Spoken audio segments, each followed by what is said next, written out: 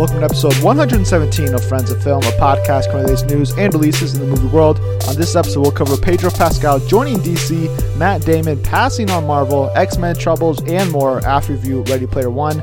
As always, I'm your host, Cooper Hood, once again joined by a man who's been constantly filling out film Twitter's brackets, Josh Straley.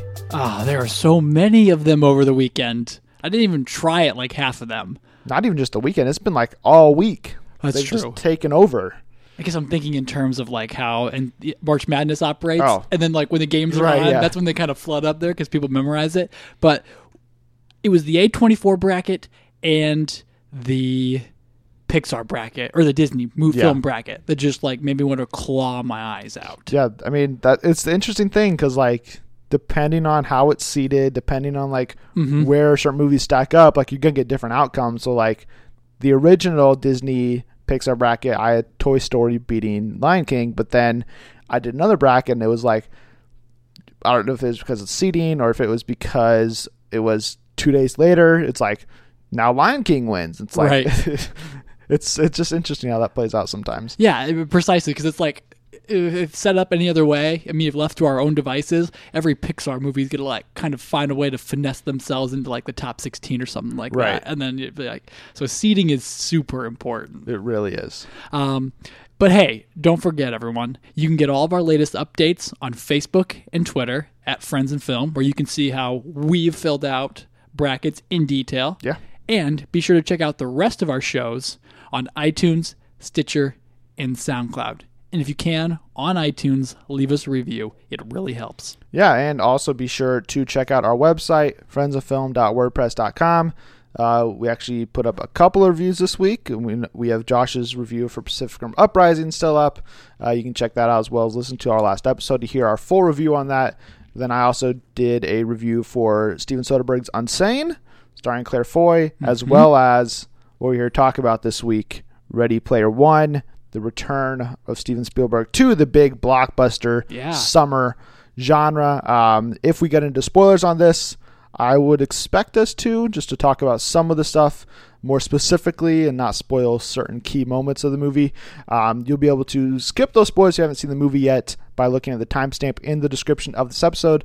But otherwise, hopefully you have seen it so you can stick with us through the whole review and episode. But if you have not already headed over to the website and read my review, I loved Ready Player One with almost all of my heart. Ooh. It's not a flawless movie. There are some things that I, didn't necessarily love completely, but this was, I think, 3 on my most anticipated list of the year. Yeah. It was very high up there, and I'm very happy to say that Steven Spielberg delivered in every way I really wanted him to with this movie, because I'm going into Ready Player One, seeing the trailers and knowing the premise, just wanting a nostalgia hit, just wanting Steven Spielberg to, knock me off my seat and just be like, wow, this is the blockbusters that made Steven Spielberg who he is. Like, yeah, he's delivered on those hard dramas throughout the years. But really, when you think of Steven Spielberg and Steven Spielberg movies, you think of E.T., Indiana Jones, Jaws. You think of these bigger movies, not necessarily Munich or Schindler's List or The Post or A Color Purple. Like you don't think of those. You think of these big spectacle movies that really make you want to go to a theater, eat a bunch of popcorn, and just enjoy yourself. And that's exactly what Ready Player One did for me. I mean, I can't think of. I'll be very surprised. Not one of, if not the favorite moment of Infinity War is probably going to have 1 or 2 sequences that will top it for me, but Easter eggs he threw in there and twists and turns and how great it all looked in the Oasis. I think that sequence really, it starts off the movie not right away, but the first 10 minutes it starts. Yeah. And from there on out, I was locked in because Steven Spielberg makes the Oasis such a cool place that you want to just live in more ways than one. Like I want that movie to take place entirely in there because it's such a cool world. But then also I want the Oasis, to be real so that I could, go in there and make a character and go visit all these cool worlds, because he just makes it such an appealing place. Which I think, then ties into like the overarching message of this movie that like this is all great, the digital age, going online, seeing these big spectacle things, but people can't get too involved in this. They can't become too obsessed with being offline. They still need this real world interaction to really live life, which I thought that was a good message for this movie to send, and one that I think is pretty clear by the end of this movie that that's what Steven Spielberg wants this movie to be about, more, not necessarily, look how cool all this is, can't you wait to do this. It's cool, but don't focus entirely on it. You still have to be yourself and exist outside of virtual reality or whatever is else to come in the future of technological advances.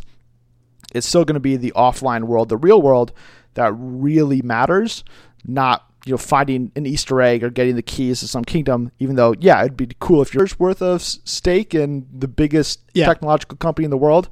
Like, yeah, that's great. And difficult to completely judge the performances because it is, and so then you're really just judging like voiceover work. So right. it's kind of difficult to not play Parzival. I thought Ty Sheridan really delivered. Olivia Cooke I thought was really good as Samantha. It's again another villain role for him, but I really liked what he did there. Probably the best acting performance. Probably, yeah. I mean, he's physical most of the game, right? Yeah. So, or the movie. Most of the movie. Yes. Which I think probably is why I think that. But anyway, right. Sorry. But some of the casting I didn't love. Like I thought T.J. Miller was kind of miscast as the voice of this like giant death hitman named IROC. It's like his jokey attitude, his voice just didn't fit with that character. I would have loved to see somebody else tackle that role. I think it would have made him work a little bit better for me. I have a question for you real quick on him. Do you think his role was cut down in the movie? Maybe. Because I think it could have worked if he was shown in real life to be kind of like the big person, like, like a lard type of a couch potato. Because that's kind of the persona that T.J. Miller gives off. Like, it'd be understandable. So I'm wondering if they cut all that out and then just kind of let him be, let's not show the guy who's dealing with some harassment issues face in the movie. So I just wondered if, I think, since you bring it up, I do think that's a very real possibility. It's not necessarily the main reason I think he didn't work for me. Having more of him could have helped, but even... I don't know, you're getting into the line of like how if you focus too much on him, then we're losing parts of Parzival's arc or Samantha's arc. Yeah. Hannah John Kamen's character, she gets just like pushed to the side. I didn't think she gave that work that even when she's on screen, like she doesn't get that much to do. And it's like, you don't really matter. Disappointing, but overall, I was locked in from a visual perspective. I saw it in IMAX 3D. Yeah. IMAX was great. The final battle is insane. There's a very, very, very cool recreation of a movie. Oh, yeah. That when it happened, I was like, what? Like, how are they doing this? Which I was not expecting. I know it's a change from the book. So if you've read the book, you're not going to know what they're doing necessarily, but it was very cool how they did that all. I thought Spielberg really knocked it out of the park here, including all the cameos, too many for me to even see.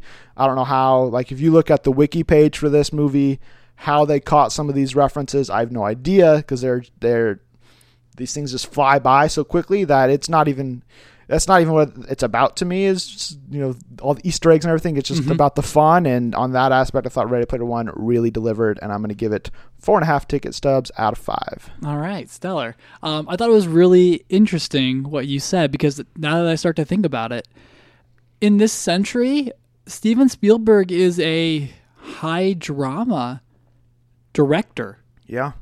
The closest thing to we know him from some animated features. Tintin. Yeah. The Adventures of Tintin. He did, so good. Did Polar Express. Or is that not him? That's not him. That's not him. But there's The Adventures of Tintin, which is okay or good. I think Tintin's great. It's really fun. And then we have Indiana Jones. And then BFG is like the non-blockbuster wannabe. Okay, so that's 3 films that are probably targeted towards the 13 to 14, 15 side of the demographic. And yeah, like you said, this is the first time I've actually gotten to be caught up in a Spielberg adventure film, really, since Jurassic Park or E.T. or anything like that. And I mean, I feel like for me, it's the first time I've ever been swept up in theaters by a Spielberg film. Yes, that's I think that's what I'm looking for here. And I love the feeling. I get it. Mm-hmm. It's the feeling of like, because when Jurassic Park was re-released in 3D, the grand vision of him on that big screen is so cool to see. Mm-hmm. And then, but I'd already felt and experienced it all. Right. This time it was new. This time it was the first. And I thoroughly enjoyed myself the entire way through the film. Or the movie, as Spielberg wants to call it. But it's mindless entertainment, but exquisitely fun. Mm-hmm. You talked about the racing scene. It was all happening. It all just kind of happens like a vomit in a lot of ways, but it's still captivating to watch. Just wrecking balls fly through, and Tyrannosauruses and giant. I'm trying to think about spoilers here, but it just all collide in, and it's so cool. Tyler Sheridan, he does fine. Like you said, it's really hard to judge performances throughout this movie, but he's good. But it's Olivia Cooke, who blew me away, just from her. Not so much that her role outside of the game, the Oasis, is more captivating than Tyler Sheridan's Wade Watts' character. Well, and she's the one that really kind of opens up the the actual story that Spielberg wants to get across here. Right. This is a war. This isn't just a game. Yeah, absolutely. And then also some aspects about her life outside of the Oasis too are like, yeah, that's one of the reasons people play video games. And then you're just kind of like, what's Wade's whole point to this? He just knows a lot about Halliday. That's it. And I almost thought it could have worked better the other way around. But anyway, Cook was, phenomenal. Some of the lines in this movie are just kind of like so gamery that I'm like, okay. I'll talk about one here in a minute, and then I'll point you to a very funny article. But they rearranged so much of the book, and it was so excellently done. The novel by Ernest Cline is a tedious not even a love letter, cataloging of everything that man enjoyed in the 80s.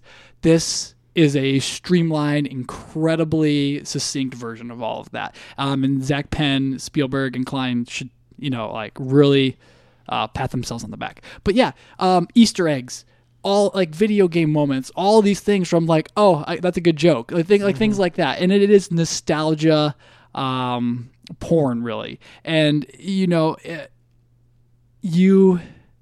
it feels like it's welcoming and like warm in a lot of ways because you're like, I get all of this. But there's still enough new aspects that are brought in by the Oasis.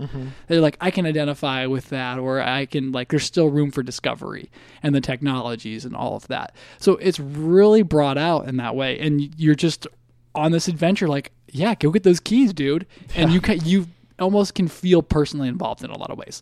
I don't think that the end message that Spielberg, I think you said that you felt like he was trying to get across, was done so well. Okay. I think it could have been a little bit harder, especially in terms of the culture aspects of it. Especially because like Columbus, Ohio is sort of like a ghetto type of a world there, and I felt like they should have spoken up more about their surroundings more. But, I guess that's getting tedious at that point. But yeah, that's what I've got to say so we can get into spoilers here so I can annotate, because that's really where I want to express some fun for this. But I've got it at 4 ticket stubs. Okay. But yeah. There we go. So then let's move into spoilers here. So we can just kind of talk about some of our favorite moments of it. I don't think we really need to get too much into breaking down the plot or anything here. Okay, yeah. In terms of spoilers, just more so we can talk about all the fun reveals and Easter eggs and twists and mentions. Which one really stood out to you? It was what you said, the recreation of the director, Stanley Kubrick's The Shining. It starts off, it's one of the trials they get to based off, and then, like the trivia of like, you actually even told me this, that it was Stephen King's most hated adaptation of his books. Yeah. I was like, oh, hey, Cooper told me that while we were talking about it. But I don't know how they did it, but they dropped you into what looked like they were... It looks like a real set. Or either a real set or found some way to posit the film and their characters into it in a lot of ways. I mean, it was incredible. But you're watching them play this horror game in a lot of ways, or horror game, as they're like moving through it. And I'm just like, oh, don't follow those kids. And then as, who is it? It's Lena Raice's character. Yes. I can't think of her name. But her avatar is following him down the hall there. And I'm like, don't go there. Don't go there. Don't go there. Don't follow those kids. Don't go to the elevators. Exactly.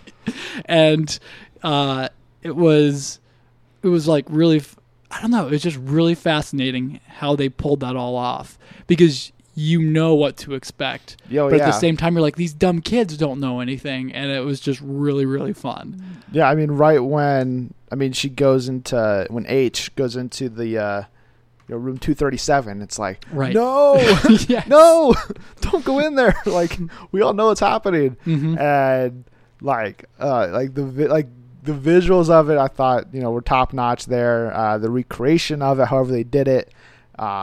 And I mean, yeah, it was super fun to go into that world, but like through a different lens. And then, once she realizes that like this is like a horror movie, that like there's all these traps, and like the way they transition her from like 237 then to the frozen maze, and then pulling her back out, and then like they're mad at her because she's never seen the movie. It's like you idiot, like this is all your fault. It was just so well done that it's like really cool, even though it's Blade Runner in the book, right? Well, in the book, there's each challenge is actually like a recreation of the movie. Oh, okay. I'd read or heard that for this one it was supposed to be it's Blade Runner in the book, and then I was thinking like, wow, that would have been really cool to see Spielberg reimagine the world of Blade Runner. I think in the book, well, at least the most tedious and long one is where he has to basically do like recreate the movie War Games. Okay. Like line for line, and then do every action. And I'm like, okay, this is a much better way to go about it. But there's also 3 other movies that they have to deep dive into. But War Games is the only one where they have to like go through it. Right. But yeah, I mean, the Shining sequence just really stood out to me as, I think, kind of what I wanted this movie to be in a lot of ways. But then also going back to the car race, like that was just so fun. Like I was just like, right when it started and like it really kicked it a high gear, like we saw bits and pieces of it throughout the marketing, obviously, because it's a big set piece to kind of sell, like, look at what Spielberg's doing now. But like the way it plays in theaters, the way it's shot, it's just like Spielberg still got it. Like not like he lost it or anything, but again, like we've seen him go more towards the drama period, serious sides recently. It's like, after all these years, like he hasn't done a big blockbuster since, probably like Crystal Skull. So it's like, can he still do this a decade later? But really it's like he's going back to like Minority Report type of action and spectacle here that like, and yeah, he still can. And it's like, that's super exciting. Right. And it's just the distinct way of like, even though there's chaos going around you, he knows what moment to show you, what's important for you to get like a sense and a feeling of action. And even though all that chaos is going on, and I thought, oh, am I going to be able to even pay attention to this here? I'm like, my eyes on that DeLorean the entire time, even though things are dropping and falling and swinging around it. I'm like, oh, okay. Everything's blowing up, and he's just skating by. Perfect. And so when Kong and the Tyrannosaurus Rex come out of nowhere, you're just like, oh man, this is fantastic. Yeah, it's just so fun. And I love then we got to see the reverse angle of it when he goes reverse to get the key the first time, and then like we're seeing the underworkings of it, and like seeing it as like the base level of a video game, basically. And it's like that was just a very cool way to see it then, with another take. Yeah, absolutely. So I also love the Zemeckis cube and that dance sequence that comes right before it. I thought that was really fun as well. And then, the last battle is, just insane. When we get Iron Giant versus Mecha Godzilla, it's just like, right. What? And I loved the 11-year-old. Oh, that yeah. was the show. Basically, the ninja guy. Played by Philip Zhao. It's like, what? Do I need to wear a sign that says, "Yay, I'm 11"? Shoot me first. Yeah. Yes. I was like, oh, I love this. And then it gets really into the nitty gritty details of how gamer culture and how lives are lived online, and some of that is really good, and then other parts of it is just kind of like, this is a bit inaccessible. And that's where it lost you? And that's where it lost me a lot of ways, where they're shouting and saying things where I'm like, I know that, but at the same time, I don't know if I really know that. Okay. And it just sounds like gobbledygook when you hear people trying to have a conversation with it instead of just reading it off of a screen or doing it. Explaining it is a lot harder than just absorbing just doing it. Yeah. And a lot of ways it's kind of like, oh yeah, that really pains me. But it really lost me when Wade is speaking to Ben Mendelsohn's character Sorrento. Yeah. And I don't know what the lead up to it specifically was, but Ben Mendelsohn's like, hey, I'll give you money if you come work for us and help us find all the Easter eggs in this video game. Yeah. And then Wade says, no, I'm not going to do that. A fanboy knows a hater. Yeah. And then I'm like, oh, that just sounded was grating on my ears to hear that said seriously. And that whole moment just totally evaporated for me. Did you like how he was able to call out that he had ears in him that was feeding him all these facts? Yeah, that was a good thing, and it was kind of fun. That he was yes, testing his fanboy knowledge. All right, if you really want to win this, you would know what high school's in Ferris Bueller's Day Off. I was like, I surely don't, right? But he does, and the cut back to this fever group of nerds, just yes, it's this and this and this, and they're using reference from this movie, and it ties into this, and it's I thought that was fun. Yeah, it was, but at the same time, it's kind of almost elevating or exalting Wikipedia knowledge in a lot of ways, but I also did appreciate that Mendelsohn is kind of me sometimes, where I'm just we'll get to the news section later. I know this, and I've just studied it up through the first week right. of knowledge, and I'm here spitting out my thoughts on it.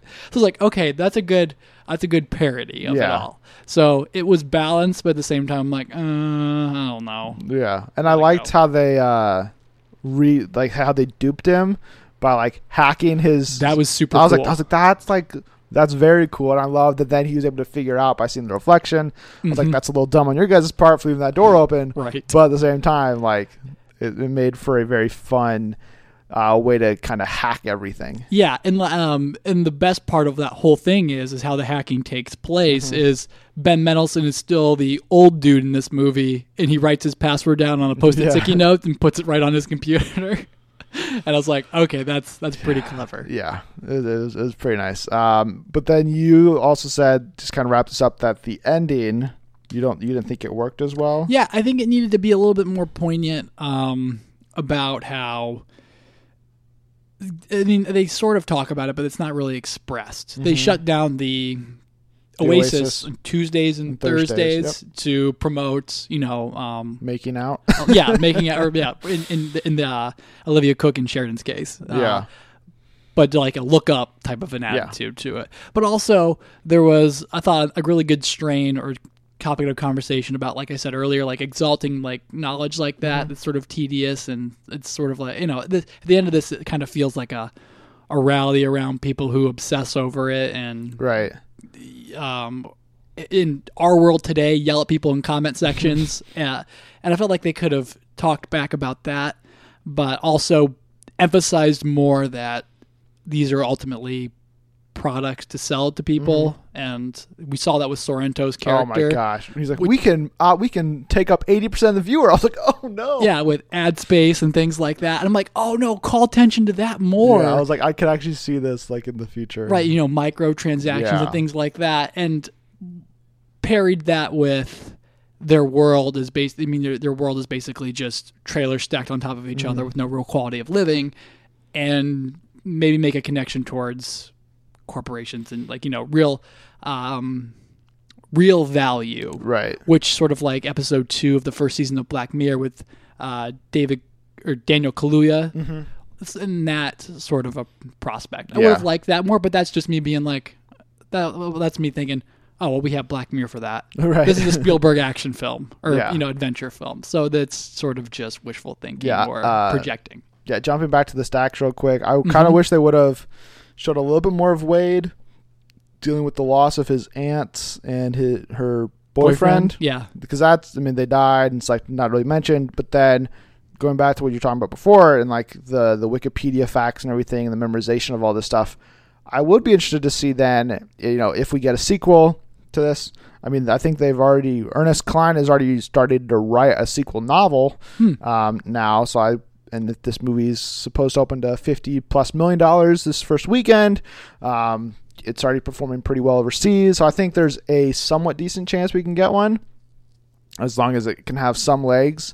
But then, because I think the way I interpreted it with this movie was all of these facts and obsessing over Halliday was people trying to find these 3 secret keys and win the Oasis for themselves. So now that Wade has done that, does that become less of this major focus, and it's now just people enjoying this new creative world?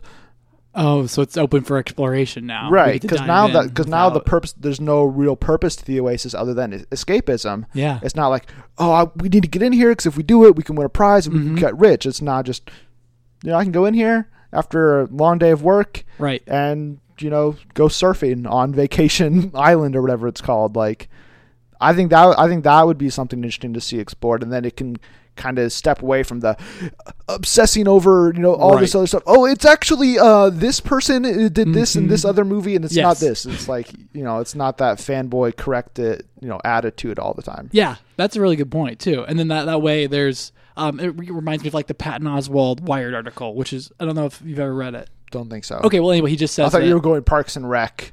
Oh, no. That would be monologue. awesome, though. I want that. But he wrote a piece in Wired, and basically some of it is we need to let our current pop culture crash and burn and cross over and just totally dilute itself so people will start creating new things. Right. And that's they have a perfect launch point for that now, and that goes right to what you're saying. Now, Ready Player 2, if you will, can be about people's limitless imaginations inside the Oasis. Right. It's now that Halliday's baton has been passed. And we don't really know what all you can do in the Oasis. I mean, we saw mainly just the hunt for these keys. So it's we saw Minecraft, or was it Minecraft? Minecraft World. Minecraft World. So can users just create, structures, systems, whatever it is? Can they do that, or do they just have to buy everything?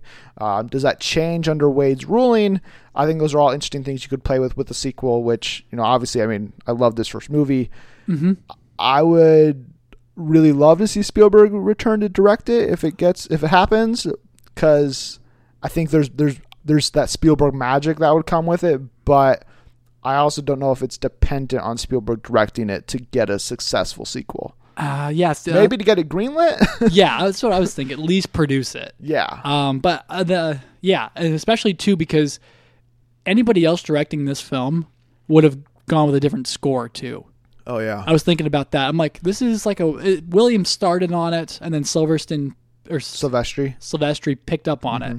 Luckily, so we didn't get anything. We got something more traditional and more. I don't know. I thought it was more evocative than just Skrillex blaring around or whatever the case is. So I wonder what a sequel would be like, but I would hope Spielberg's EPing on it, and we get something exactly along these lines. I think he would definitely still EP, but then he's going to be doing Indiana Jones 5 next year, as well as probably the West Side Story remake.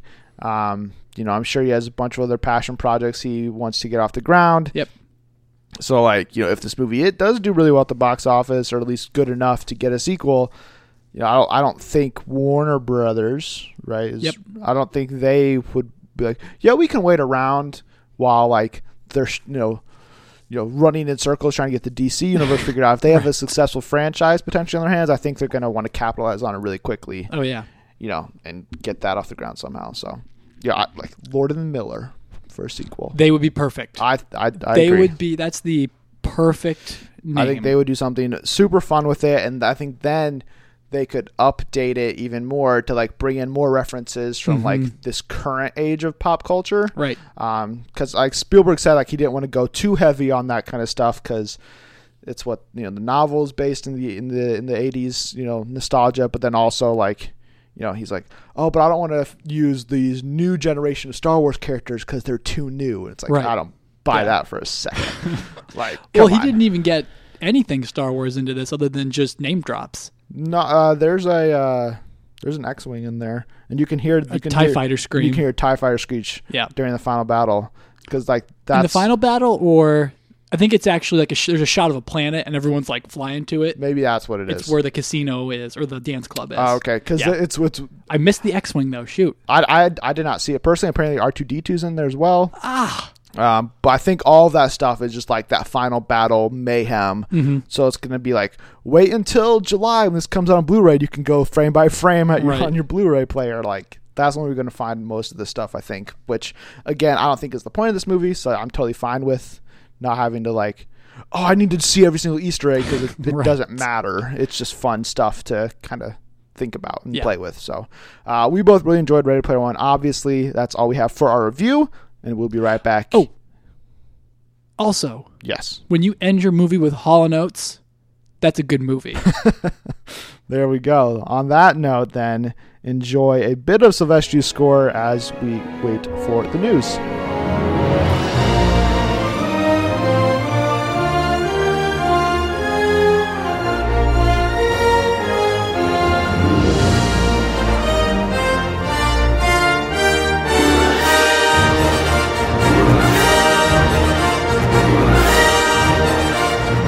And we're back with the news, and as always, we're going to start with Ticket or Skip It. This week, we only have 2 trailers to talk about, both first trailers for movies we have yet to talk about on the podcast, starting with the first trailer for Eli Roth's The House with a Clock in Its Walls, starring Cate Blanchett and Jack Black. Josh, Ticket or Skip It? Skip it. It's got Cate Blanchett. Lovely. Jack Black, he's on a roll. I mean, at least in a lot of ways. He's on a one-hit roll. Right. But I feel there's also the Polka King, which he's delightful in. And, it looks interesting. I want to know why there's an octopus in the walls or in the closet. There's the ticking in the hallways. And those dolls coming at him, ready to, kill him, I think. Mm-hmm. One of those shots. That looks completely menacing. And apparently Kyle MacLachlan's in this film somewhere. Maybe the baddie. I don't know. Probably. But it doesn't feel compelling. Okay. Eli Roth, haven't been a fan of his yet, other than his Inglourious Basterds performance. But other than that, I can't get on board the train for this. What about you? I'm going to lean towards a Ticket. Oh, okay. Because I thought that this, kind of going back to our Ready Player One discussion, this just kind of looks like a fun, family movie, kind of almost in the vein of, what Goosebumps was, ironically with Jack Black. Yeah. In 2016. So it had the kind of those fun, fantastical vibes to it, and I think Cate Blanchett and Jack Black look really good in those roles. And then the kid is from Daddy's Home. Yeah, Daddy's Home 1 and 2. Yeah. So I'm I think he'll play a very different character there, but he's fine in those movies. So it's not he's a bad kid actor who's gonna be asked to carry the load. Plus, trailer features Jack Black throwing a fireball. That's I don't know. To me, that's something I want to see on the big screen. So what more do audience need?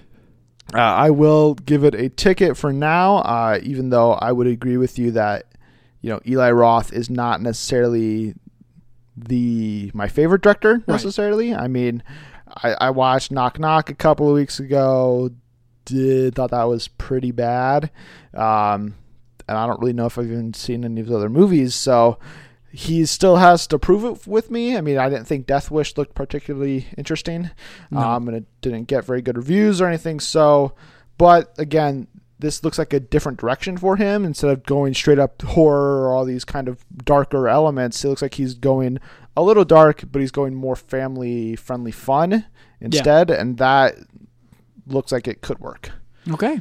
So then moving on to The Darkest Minds, got its first trailer this week along with some images from EW. This one is the live-action directorial debut by Jennifer Yu Nelson, who is best known for directing Kung Fu Panda 2 and 3. What about this one? Ticket. Yeah, this looks like Chronicle, but a little bit more optimistic and a lot more coming of age, I think, probably. But it's set in the apocalypse or some kind of apocalypse. And it reteams Amanda Stenberg and Nick Robinson from that Everything movie. Nick Robinson's in this? Yeah, I think so. Isn't he the... He's not the lead. He's not the white kid? Uh-uh. That's not him? Uh-uh. It looks like him. I thought the same thing, but it's not him. Oh, snap. Okay, well, it's not Nick Robinson. A Nick Robinson look-alike stand-in. Maybe interchangeable, but I haven't seen Love, Simon yet, so I don't want to dog too hard on his acting he's gotten, chops. Good word out of there. Okay, yeah, all right. So, anyway, point being, it looks intriguing enough. I'm a sucker for superhero films of any kind, especially when they're low to the ground and have some kind of, I don't know, mystery to them in a lot of ways. It's also got producers from Stranger Things and Arrival, which is like a... It's Sean Levy. Okay. I mean, well, it's not... I think. It's not like Denny Villeneuve or anything like that that's producing... It's not Denny Villeneuve and the Duffer Brothers are behind this. Precisely. It's more of a selling point for those two aspects. But I like mysteries. I like puzzles, and this looks like it looks like a one at the heart of this to get me to it. So yeah, ticket. What are you thinking? Yeah, I'm going to give this a ticket as well. All this right. one, it wasn't going to make my most anticipated of the year list, but it was one I was interested in based on the premise and the fact that it was Jennifer Hugh Nelson's taking the jump to live action, which I think she looks like she's going to do a good job with based on this trailer because I think Amanda Stenberg and Harris Dickinson, not Nick Robinson. Really? Looks like him. He I mean, kind of not on this picture that I'm looking at, but I mean, that's just that. I mean, but it's that superhero element to it I think looks fun. I like how there's like these different classes, so they're basically like classing children as like nuclear weapons or whatever. So it's like, all right, here's the blues, here's the reds, here's the oranges. It's like, okay, that's cool and interesting. And then I love that like the kids are even embracing that with like, painting parts of their body, whatever color they're coded. So like they can kind of be identified as whatever sort of threat they are.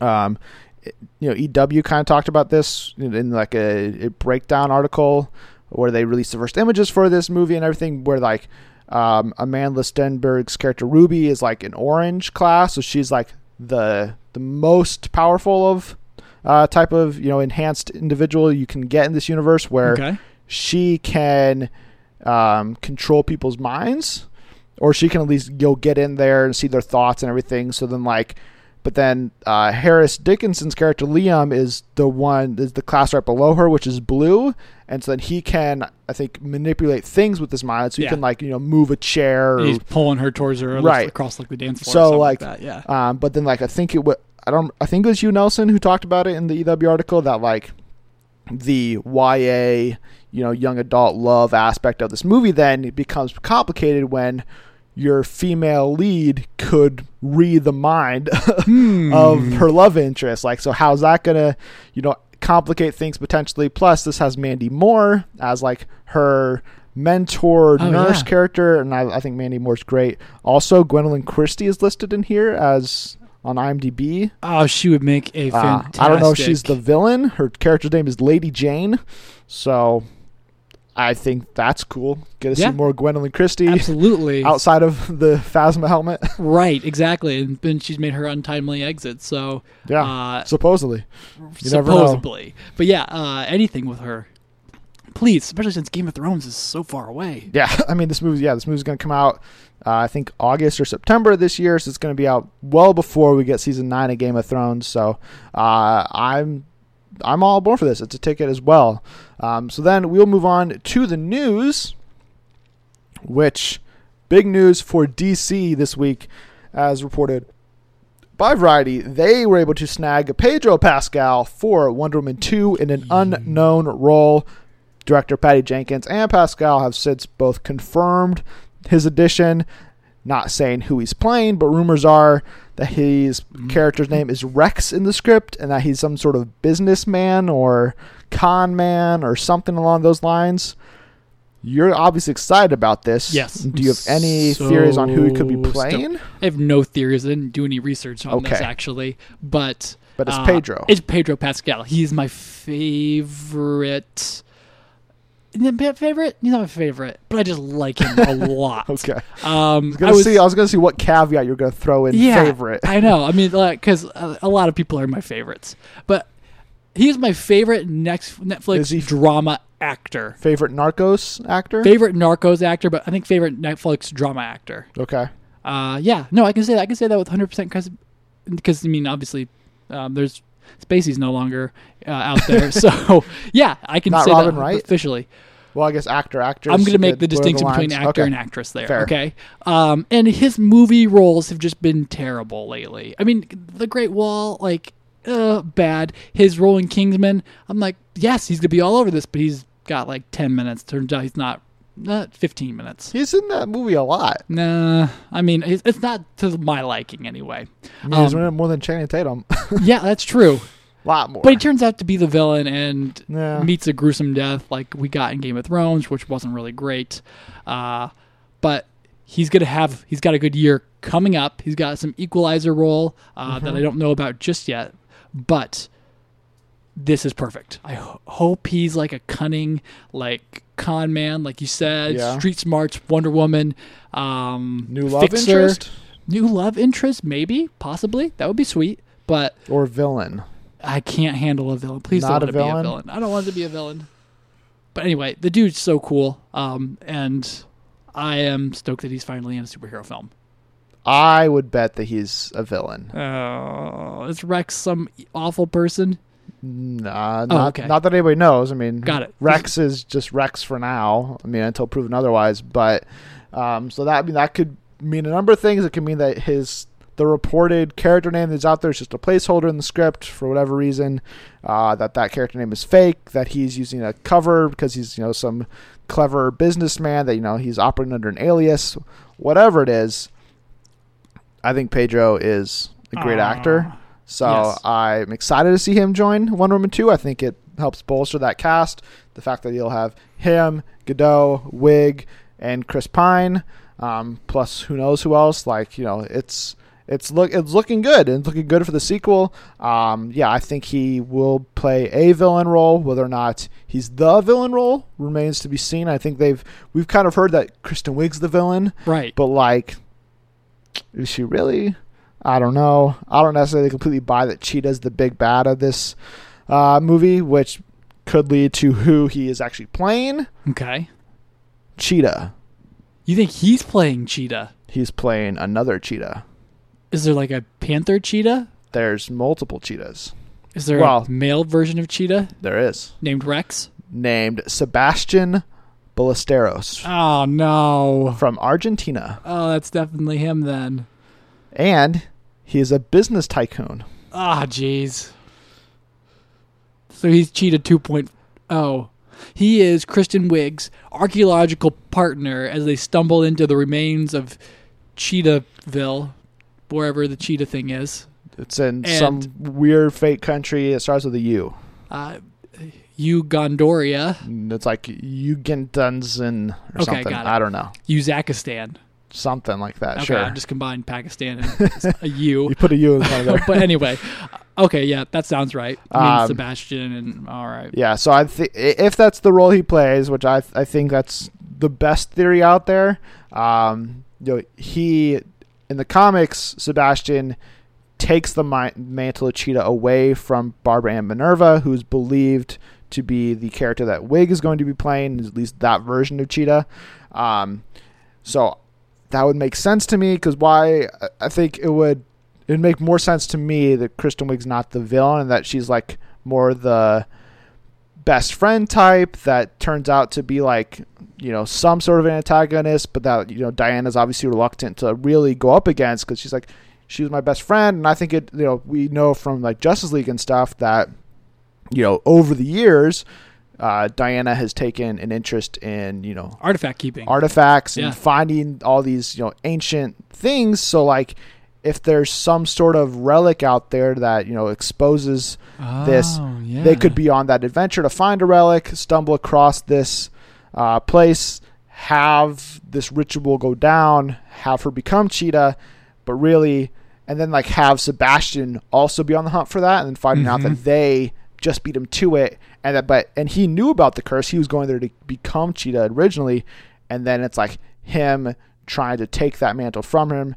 But then like Diana maybe has to protect Cheetah some more, but then like Cheetah doesn't want to be protected and has to fight. So there's like that nice back and forth between like all three parties there. Yeah. Would make sense. Plus in the comics, Sebastian works for Cersei, which there was those early theories that the working title for this was Magic Hour. Does that mean Cersei? If it's not, Cersei the main villain of this movie, because if you're having Kristen Wiig Cheetah and you're having Sebastian Ballesteros Cheetah, do you really have another room for a third villain? Probably not. But then third movie, Cersei, setup's already there. In some cases, it would make perfect sense to me for that to be the route they go. Sweet. But if it's not, you could also go like Vandal Savage, who's this like time traveling immortal genius guy, which would I think give Pedro a longer lasting role in the DCU, because he could be kind of this continuing big bad. Where I think if he is Sebastian, he would just be kind of a one off. Yeah. Which maybe would be why he would sign up, because he doesn't want to commit to something super long. But we don't know. All I know is it's Pedro Pascal, and I'm excited that he's joined the cast. Here. Something I'm not excited about. Oh. And speaking of possible villain casting in a superhero movie. And speaking of the Great Wall. Speaking of the Great Wall, all of these ties. Jeff Snyder said on Meet the Movie Press this week that Marvel and Sony for the last couple of weeks had been eyeing Matt Damon to play the villain in Spider-Man Homecoming 2, whatever you want to call it, Spider-Man Homecoming sequel. Unfortunately, though, he is said to have passed on the role for now. Oh, Matt. What are you doing? Yeah, seriously.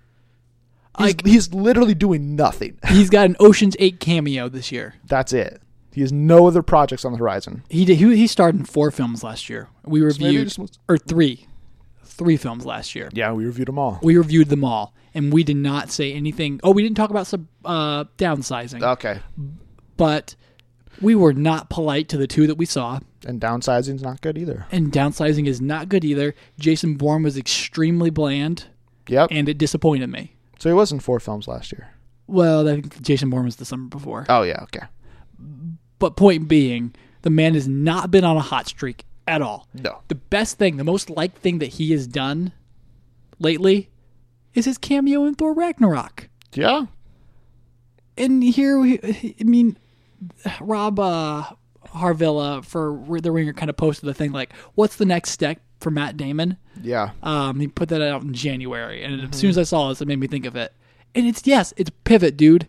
You are slowing down your Jason Bourne films. You're not the hero you once were. I mean, there's never going to be another Jason Bourne movie. I would not be surprised if that were the case.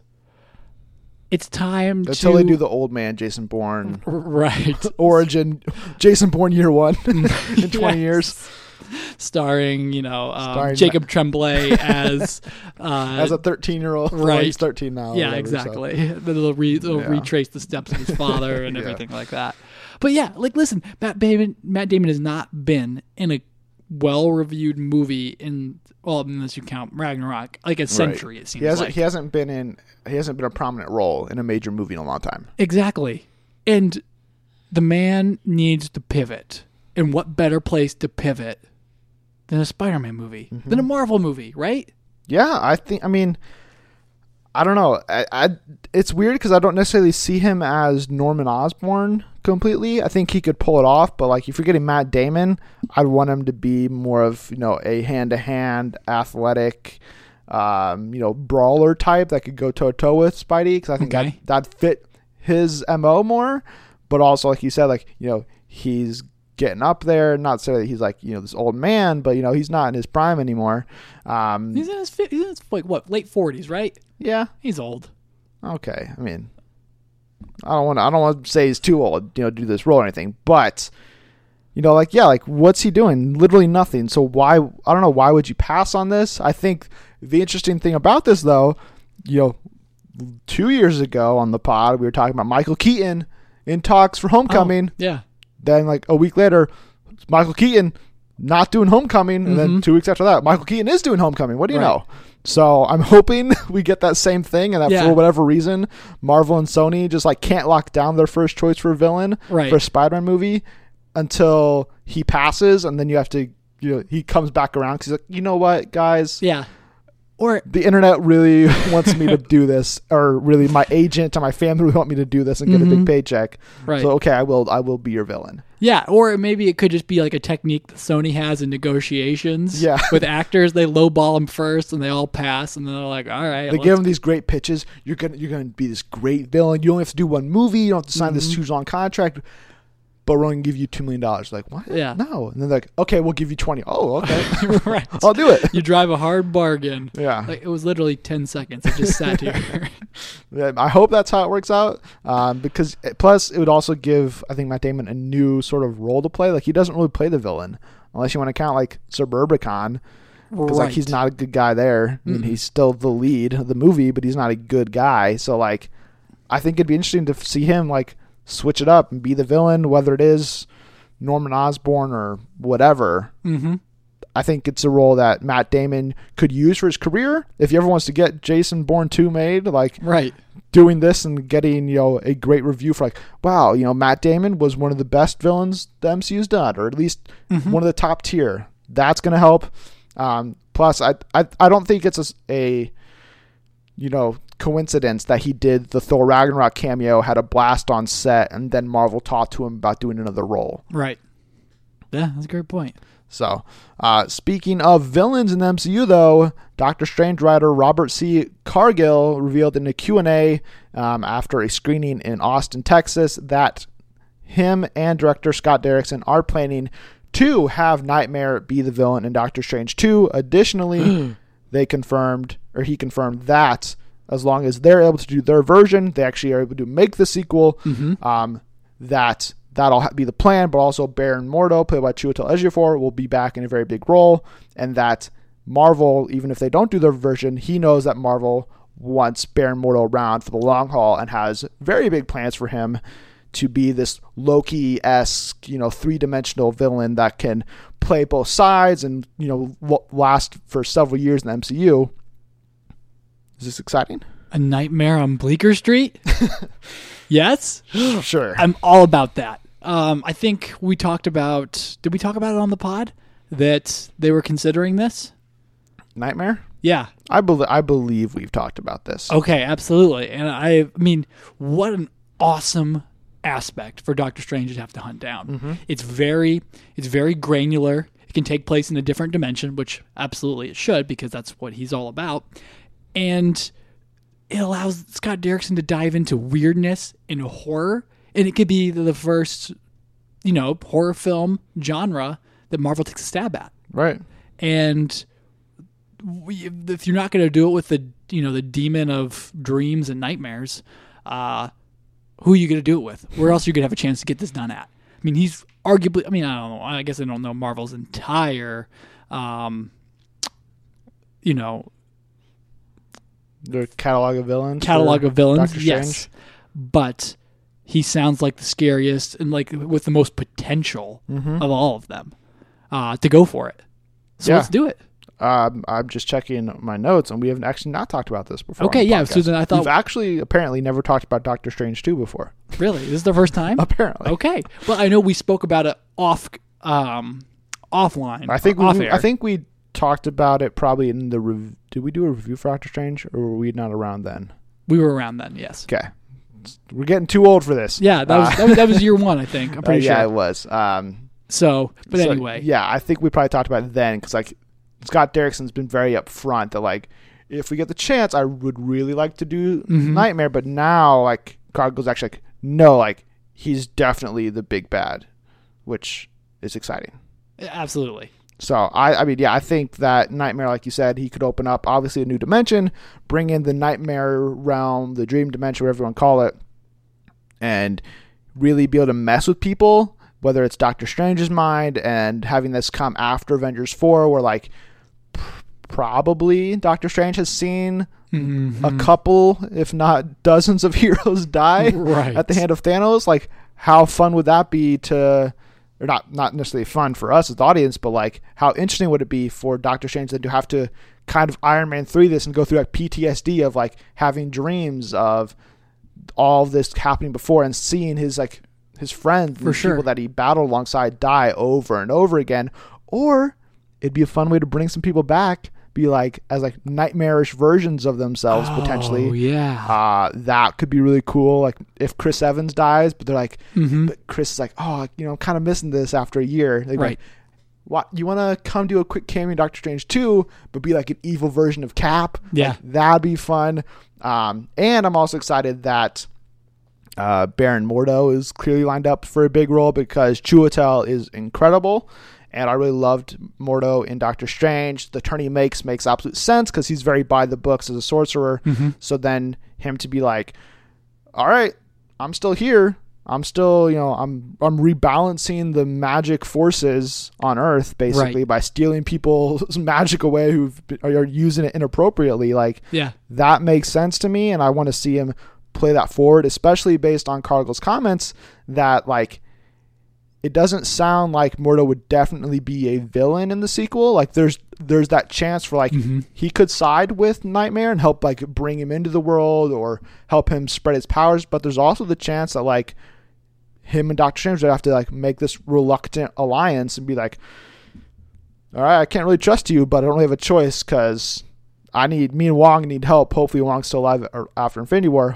Like we need help defeating this guy played by Jake Gyllenhaal. Fingers crossed. Ooh, that would be fantastic. That's only if he doesn't play Batman, probably. But sure. I mean, hey, you can have come on, Jake. He can come over for a CGI'd villain role. I mean, that wouldn't be too bad. I don't know. You probably wouldn't have to go that CG. You just like make him go to his like Nightcrawler. Already the Night Connection. Yes. Have him go to his Nightcrawler physique. He's skinnier. He's got those bony cheeks. It's like. He just has that nightmarish quality to him already. Or even like, I mean, this is jumping in a way out there and way out of the realm, but like even like a detective sort of thing attitude where nightmares just start cropping up all over New York City and it's kind of like a noir film. I mean, there's so much potential for this too. There's a lot of fun to be had. I mean, I even think, this isn't, a section tonight to Fancast Nightwatch. Nightmare. So many different nights. Nightmare. Like Kevin Bacon would be really fun. Ooh, yeah, he would. Ethan Hawke worked with Scott Derrickson on Sinister. They already have that connection. Ethan Hawke would be really fun as well. So like, and like, again, he still has that superhero card to play. He hasn't been in one, so like, it'd be fun to see that happen. We'll have to wait and see, obviously, what the plans hold for Doctor Strange 2. Marvel's yet to even confirm this movie's happening, let alone that Derrickson's going to direct it, let alone that Cargill is writing it as well. So, like, there's still a lot of confirmations that need to happen before this is actually confirmed. But if this is the sequel we get, I like where it's heading. Yeah. So, speaking of more cast in the MCU, Captain Marvel got its official cast this week, courtesy of Marvel, as it started filming. As we covered before, the cast confirmation included confirmation that Brie Larson, Sam Jackson, Ben Mendelsohn, Jude Law, Lashana Lynch, and Gemma Chan are all on board. It also revealed the additions of Algenis Perez Soto, Rune Temte, and McKenna Grace, Oh, hey. 3 we never talked about before. But most exciting, the returns of Djimon Hounsou as Korath the Pursuer, Lee Pace as Ronan the Accuser, and my boy Clark Gregg back in the 90s as Phil Coulson. I mean, the Clark Gregg aspect of it, honestly, is like the most exciting news we got this week for me. Okay. Because, like, I'm a huge Clark Gregg fan. I love Coulson from Phase 1. Mm-hmm. His death in Avengers. Spoiler alert, if you haven't seen Avengers, you're crazy. It's devastating. But then they brought him back for Agents of S.H.I.E.L.D. Agents of S.H.I.E.L.D. rocks. It's so fun and weird. And now, since like he's not getting, Marvel Studios has been very reluctant to give any sort of bone to the TV side and be like, all right, we can include you guys in a cameo here. We can, jump off this plot point you did here. Nothing. They're not addressing it. Daredevil doesn't exist according to the movies, whatever. But like Coulson come back in the 90s as a younger version. Super fun. And I'm really happy for Clark Gregg to get him back in the big screen that way. Yeah, it's not the predicted Martin Freeman appearance. Yeah. It's something even better. Yeah.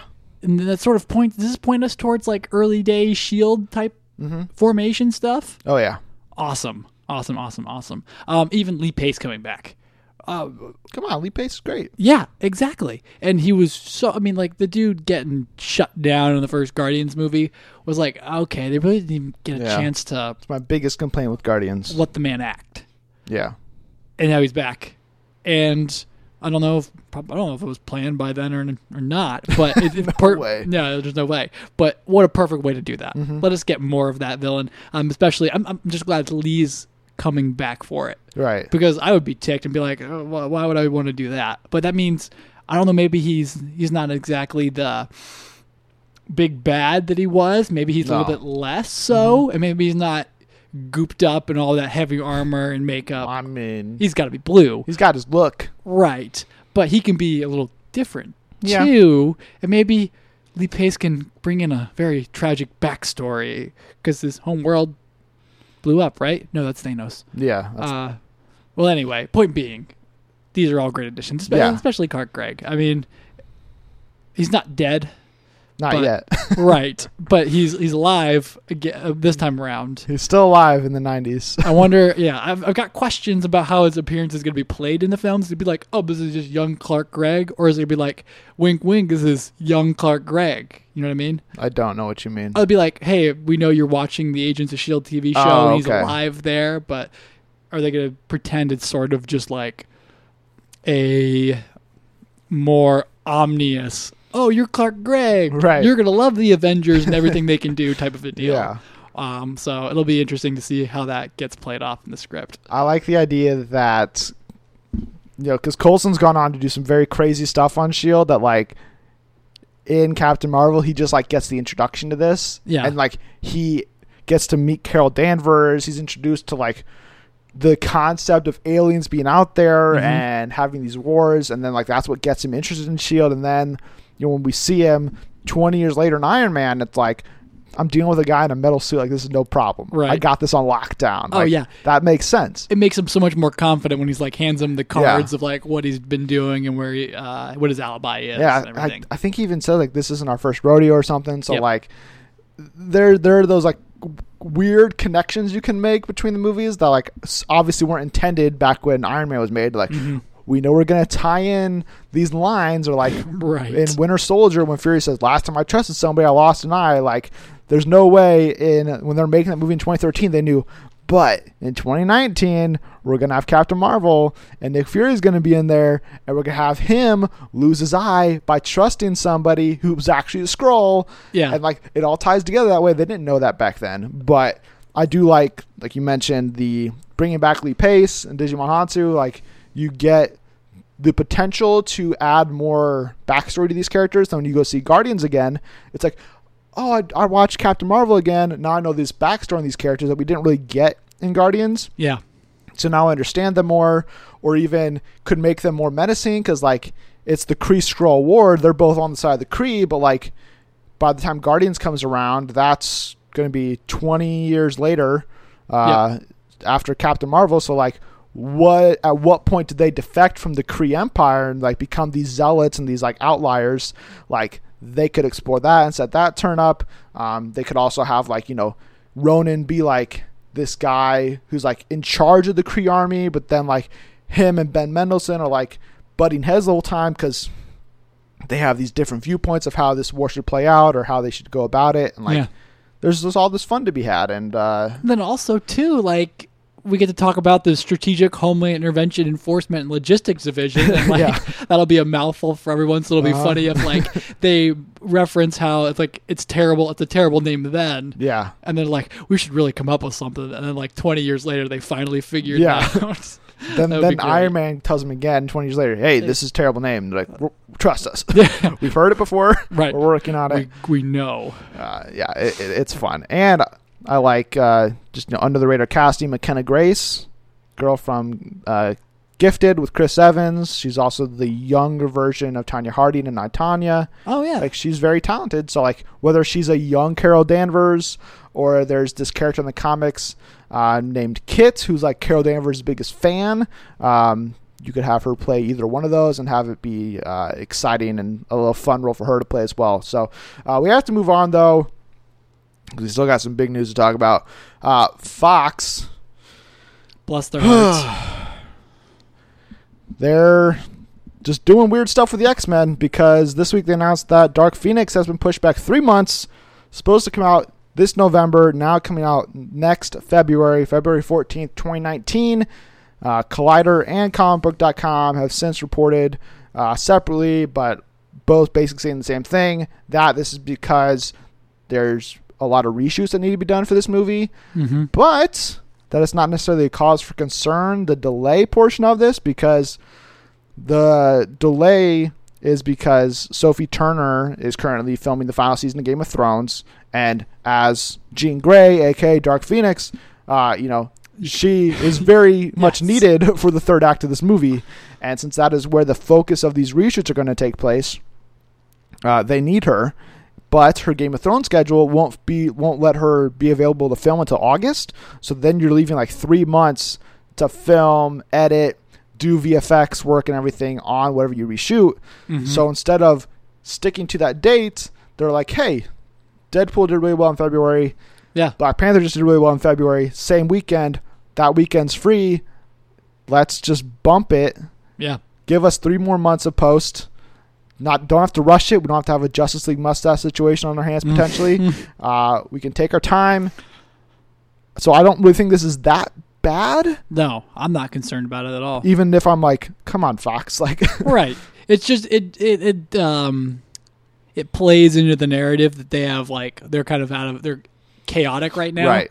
And they're not. And it sparks those rumors that, oh, this is Disney. Right. It's just super hectic scheduling that has not played in their favor at all. Yeah. So yeah, I mean, I'm still just hesitant on this movie in general for the reasons of Fox X-Men films, not because reshoots or anything like that. Yeah, I mean, this is actually smart. Yeah, I would probably agree. I wasn't particularly excited for this movie anyways. So like, this is actually makes me make me wait 3 more months. I don't care. and then it actually makes me think this could be a better movie because of this. I mean, like, it's always difficult to judge these things in hindsight, but like after Zack Snyder, left Justice League, if they had been like, we're bringing Joss on, he's going to reshoot a lot of this movie, we're going to delay it until next summer, people would have been upset, but at the same time, you wouldn't have had to worry about the Mission Impossible lap over, like the CGI mustache would probably would have more time to finish Steppenwolf's VFX, all this stuff. But who's to say that it would actually have helped the movie at all? Speaking of a movie that's getting delayed again and again and again, also from Fox, it's The Mutants, the movie that was number 5 on my most anticipated list this year, has now been delayed again from February 2019 as Dark Phoenix has taken its slot. It is now going to come out in August 19th, 2019. Oh, we should have seen this movie by now, right? Yeah, it was originally supposed to come out in a week or 2. Yeah, wow. By the time this movie hits theaters, I think the first teaser would have come out 2 years. Jeez. Which is insane. Yeah. But this is a good delay, I think. Okay. All indications are from the information that is out there that the first movie they shot was no way in line, or was in some ways in line with what Josh Boone originally wanted. He wanted hard R, but he said this will be a hard PG-13. We're really pushing the boundaries. Yes, but then, initially he wanted the hard R. Yeah. Then Fox is like, no, you can't do that. So we're going to have to water it down to hard PG-13. But then they did that first teaser trailer, which was very much, here's a horror movie. Right. And according to comicbook.com again, they said that the delay is because they're going to reshoot a lot of this movie, potentially up to 50% of it, add multiple new characters. And then Tracking Board came in and said that these reshoots will focus on the first half of the movie because the second half is mostly locked, which I don't understand how that's really possible. If you're going to add more characters, I mean, they all died the first half of the movie, whatever. But that the reason for the delay, the reshoots, all this stuff is because people really responded to that first teaser trailer. It's why it climbed so high on my most anticipated list of this year. But that wasn't the movie that the movie actually was. Like, they cut it to make it look like a horror movie, but really it was like just a dark coming of age teen story. Yeah. Is what I heard. Yeah. So, but then after it came out, broke box office records, they're like, hey, Josh Boone, remember your initial pitch? Okay, you can do that. No biggie. Man. And so now they're reshooting it with the going for the R rating, beefing up the horror, the blood, the scares, all that stuff that Boone initially wanted to do. They're adjusting course. So, okay, but it's just like, Fox, you could have had this done the right way the first time. So now this movie that should have cost you really cheap, you're going to reshoot like 2 times, delay multiple times, pay people a lot of money to add on additional reshoots that weren't initially in their contracts. So like, this movie's budget keeps climbing, which makes the potential profits even less so, especially now that it's coming out. It's supposed to be in August of 2019. Like, that's so far away. The Disney deal could very well close by the end of this year. Does the movie even hit theaters? Still for debate. I don't know. You got sunk cost at this point. Yeah, but they could just put it to their streaming service. They don't have that much faith in it, and Marvel Studios wants to integrate the X-Men really quickly. It'd be best not to keep putting X-Men movies in theaters, telling people, hey, these franchises are still going. That's a good point. But if you're confident you can get $600 million out of it, domestic or not domestic, but worldwide, I think you gotta go for it. But yeah, unless they like completely gutted Boone's original movie, this is just the best news ever. Okay. And if I'm Boone, I am ticked at them, super mad that they rejected his original pitch. And they're like, oh no, come back in, like you said. Yeah. And then he's just got to be rolling his eyes thinking, I could be, halfway into pre-production on my next film or whatever else I want to do. Because he has like 3 or 4 projects lined up. Yeah. And this movie, and it's supposed to come out this year in like 2 weeks. Like, he's already spent 2-3 years of his life on it. Now he's going to spend another 2 years on it. Like, that's a long time to focus on one single project. Yeah. And I'm not sure what his next projects are being... I mean, one of them is a Stephen King adaptation. That's right. I can't remember what the other ones are. The Talisman? I think so. Okay. But more on New Mutants. Tracking Board also revealed details that in the initial shoot of New Mutants, they had locked down John Hamm to appear in a post-credit scene as Mr. Sinister, which has now been scrapped. And now Antonio Banderas will appear as an unknown villain that is not Mr. Sinister, because now there's rumors that maybe Jessica Chastain will be Miss Sinister in Dark Phoenix. Who knows? But, I mean, John Hamm, could he appear as Mr. Sinister in like that Gambit movie if that ever happens? Or is that just like totally off the table and now Antonio Banderas is like, I'm the new bad guy if we ever get to do more of these? Yeah. Well, losing John Hamm is a blow, But Antonio Banderas is a perfectly good way to make up for it. He's great. Yeah, absolutely. I mean, he hasn't been doing anything lately in mainstream American film that a lot of people would like respond to, I guess. But once people see the dad from Spy Kids out there again, they'll be like, "Oh, this guy's great." That's all he'll ever be to me. Right. I mean, like he can do that epic drama about Chilean miners, but no, that's Spy Kid Dad. Yep. I know you. He's undercover in that mine. Watch out for the thumbs. Yeah. But anyway, I think him as a villain will be fantastic. Yeah, it'd be really fun.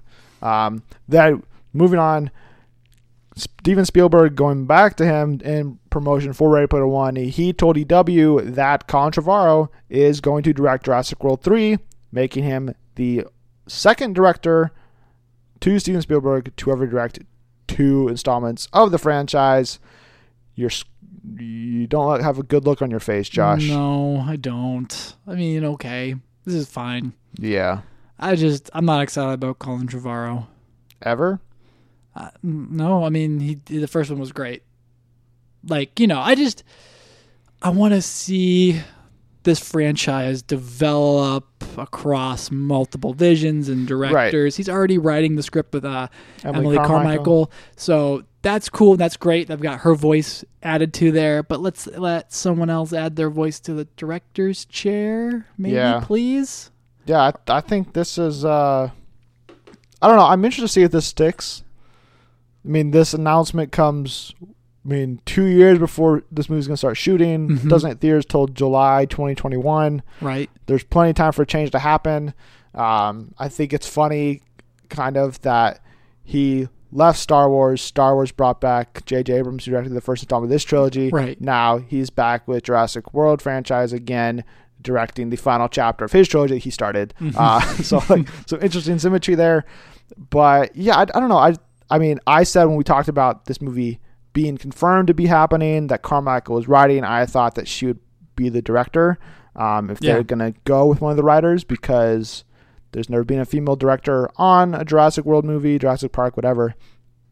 And I mean, why? There's no rhyme or reason for that to be the case.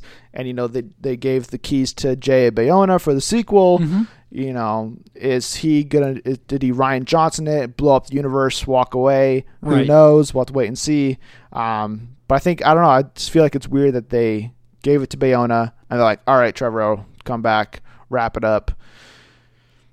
I don't know. I think it's just a weird thing to do. It makes me wonder if he would have just directed all 3 films if Lucasfilm hadn't asked him to do Star Wars 9. Probably. Or at least he would have directed the second one. Right. And then and that's the thing. If he directed the second one's a big hit, there's no way he's not directing the third one, unless then he got the Star Wars gig. So I think it would have been very possible in some alternate Earth 2, Colin Trevorrow directs all 3 of these movies, but here on our Earth, he's doing the first and last one. Hopefully World 2 Fallen Kingdom is great, and then we can say, oh, at least there was some kind of innovation. I mean, I don't know. I don't want to hammer on him too hard. Yeah. But it's just not a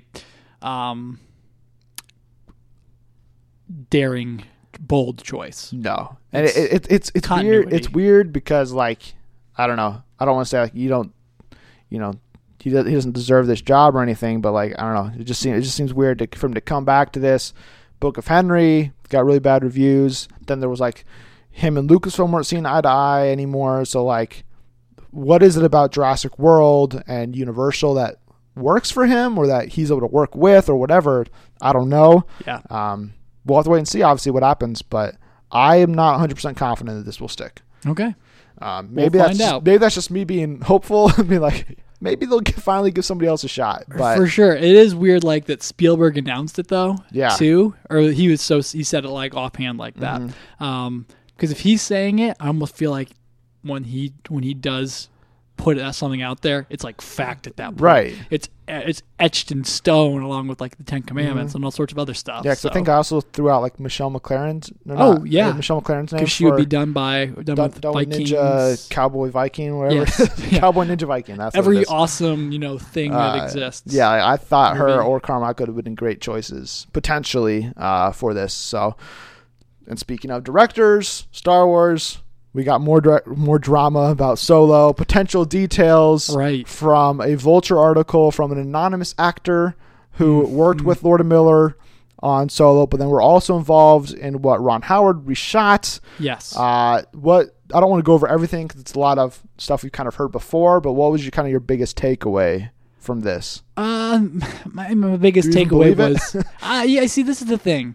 It just sounds like somebody gossiping, and I don't know what to make of it. Who was it? I don't know. Like my gut is like it's Chewbacca. Oh, it's Jonas or whatever his name is. Yeah, I'm like maybe that's who that is. But I don't know. I just like the idea. It's Donald Glover. No. After Disney canceled his Deadpool series on Fox, they're like, you know what? He's like, all right, I'm going to spill the beans. No, that's not him. They said it was not a marquee actor, but if you're Vulture, you say it's. I mean, Vulture wouldn't lie. No. But they do say he throughout the entire article. Okay. Which almost feels like it could be a misdirection, but right. I don't know how culture reporting. Is it Woody Harrelson? I don't know. No, he's marquee. If anybody, though, I mean, it could have been like a moniker for Thandie Newton, but she doesn't strike me as the person who would talk. It's got to be somebody like, small enough, but also just, I have no idea who it was. Yeah. But anyway, it sounds like everything we've heard. Lord and Miller, the one thing they said, Lord and Miller were out of their depth. Yeah. Maybe, probably, possibly, with dealing with big sets and large budgets and things like that, in action sequences. And having a very tight schedule where you're paying, I mean, it's a $100 million film. So every second on that film counts with extras, doubles, all of that. That maybe sounds like it, as well as the 30 takes marquee, which makes sense for comedy. But other than that, I was just kind of like, oh, this is just somebody throwing gas on a fire that, has basically died off at this point. Right. I think, a lot of this for me wasn't like new. It was more kind of what we've heard before from other can't really say this guy's unreliable. I mean, even though we don't know who this person is, but like if they're on set, that's probably the most reliable, kind of pitch we can get. But this just, I don't know, this kind of read the wrong way for me, that like it very much painted Lord and Miller as like the bad guys, and very much Ron Howard's our Lord and Savior. He saved this movie. He's a real director, kind of. I'm like, like the incompetent part. Like, you're telling me Lord and Miller, like, are over, like they're not prepared for this. Like, I don't buy that. I don't know. Like, maybe that's me being, foolish. But like, I don't know. To me, Lord and Miller seem like guys that would, they probably have a freer set, but there's no way you can tell me that they weren't prepared to like handle a set or a shoot of this size. Like that doesn't make sense to me. Like, not to say that 21 and 22 Jump Street have the same size and depth as a Star Wars movie, because it's apples and oranges, but I still think it's like, we've seen other directors make this jump so many times that like, right. And like you just have more assistant directors, you have more people you can kind of help delegate towards. Like, it's not like they're asked to do everything unless that's what they did. That's what their approach was. They're like 8, assistant director, second assistant director, third assistant director. You guys don't need to come in today. We got this on lockdown. And like really they don't, maybe, but like that doesn't seem like that's how they would operate. So that, like, to me, it was reading this and I'm just like, I don't know. It seemed very anti Lord and Miller, very pro Ron Howard, which I guess would be the sentiment you'd want, right? At this point, because why paint Ron Howard in a bad light or whatever? But like at the same time, why throw more kind of shade at Lord and Miller in the process? It just doesn't make sense. Yeah, and it just feels like an unnecessary hit piece that I really don't think Vulture should have even bothered with, honestly. And like, I'm like, oh, maybe this is Kasdan or Kasdan's kid, maybe striking back. But they also take digs at Heinrich, so it just comes from a whole lot of weird places. And even with the dig at Ehrenreich, they were like, it's not that he was bad, but then like, once Ron Howard was on board, he turned the switch on. It's like, I mean, I guess, I don't know. I've never been on a film set, but like, to me, it's so crazy to me to think that Lord and Miller were so overwhelmed that they turned into these crap directors and managers on Solo. You're in Lucasfilm machine, and you're telling me that all of their pre-production was them goofing off or goofing around and not, preparing themselves for something like that. And if it was, again, how come this decision, how come this, difference wasn't cleared up earlier on? And Lord and Miller would be blacklisted. Yeah. From Hollywood, it would almost seem like if they were just... They'd have to go the Josh Trank route. Completely unprofessional. Yeah. Yeah. So that's why I'm just befuddled by this. And I'm not taking it, as gospel in any way. So... I don't know. We'll see. Whether it's Ready Player 2 or whatever they do next, I'm still very excited for Lord and Miller's careers. And even when I was coming back from Florida last week, in the store area of the airport, I saw on a book stand Artemis, that science fiction novel they're adapting, and I was like, From Anywhere, yeah, and I was like, I kind of want to buy that. But then right when I was considering buying it, we had a board. I was like, well, this wasn't meant to be. So that's all the news we have this week. Long episode, so gotta end it here. Before we sign off, though, Josh, do you know what we're reviewing next week? I forgot. I think it's a good movie, though. It is a quiet movie. A Quiet Place, directed by John Krasinski. I'm assuming. Fingers crossed we're getting it. I think we are. I think so. Horror movies usually go wide immediately because they're, a very popular genre. They're cheap and everybody goes to see them, especially PG-13 ones. Right. So I'm very excited for A Quiet Place because John Krasinski, it's getting great reviews. Yep. Trailers have locked me in, and I can't wait. Yeah, absolutely. So then we'll also be back this week with a big question, and I mentioned Donald Glover earlier. Yes. And his Deadpool series getting canceled, which sparked our big question this week. Should Donald Glover write and or direct Deadpool 3? So that'll be a fun one to talk about, see where we fall on that argument side. If you enjoyed this episode, though, or any of our future episodes or any of our past episodes, please head over to iTunes, give us a 5-star review, and then subscribe there as well, and then share, retweet, and everything else you can do on social media. Share these episodes, and then be sure to tell us your thoughts on everything we covered by tweeting us at Friends of Film. You can follow me personally on Twitter at MovieCooper and Coops_Hoops. And you can get at me, Josh, and just Joshua Ryan. Thanks again for tuning in to the Friends of Film podcast. Josh? Thanks for stopping in, everyone. And be sure to turn next week for our review of A Quiet Place.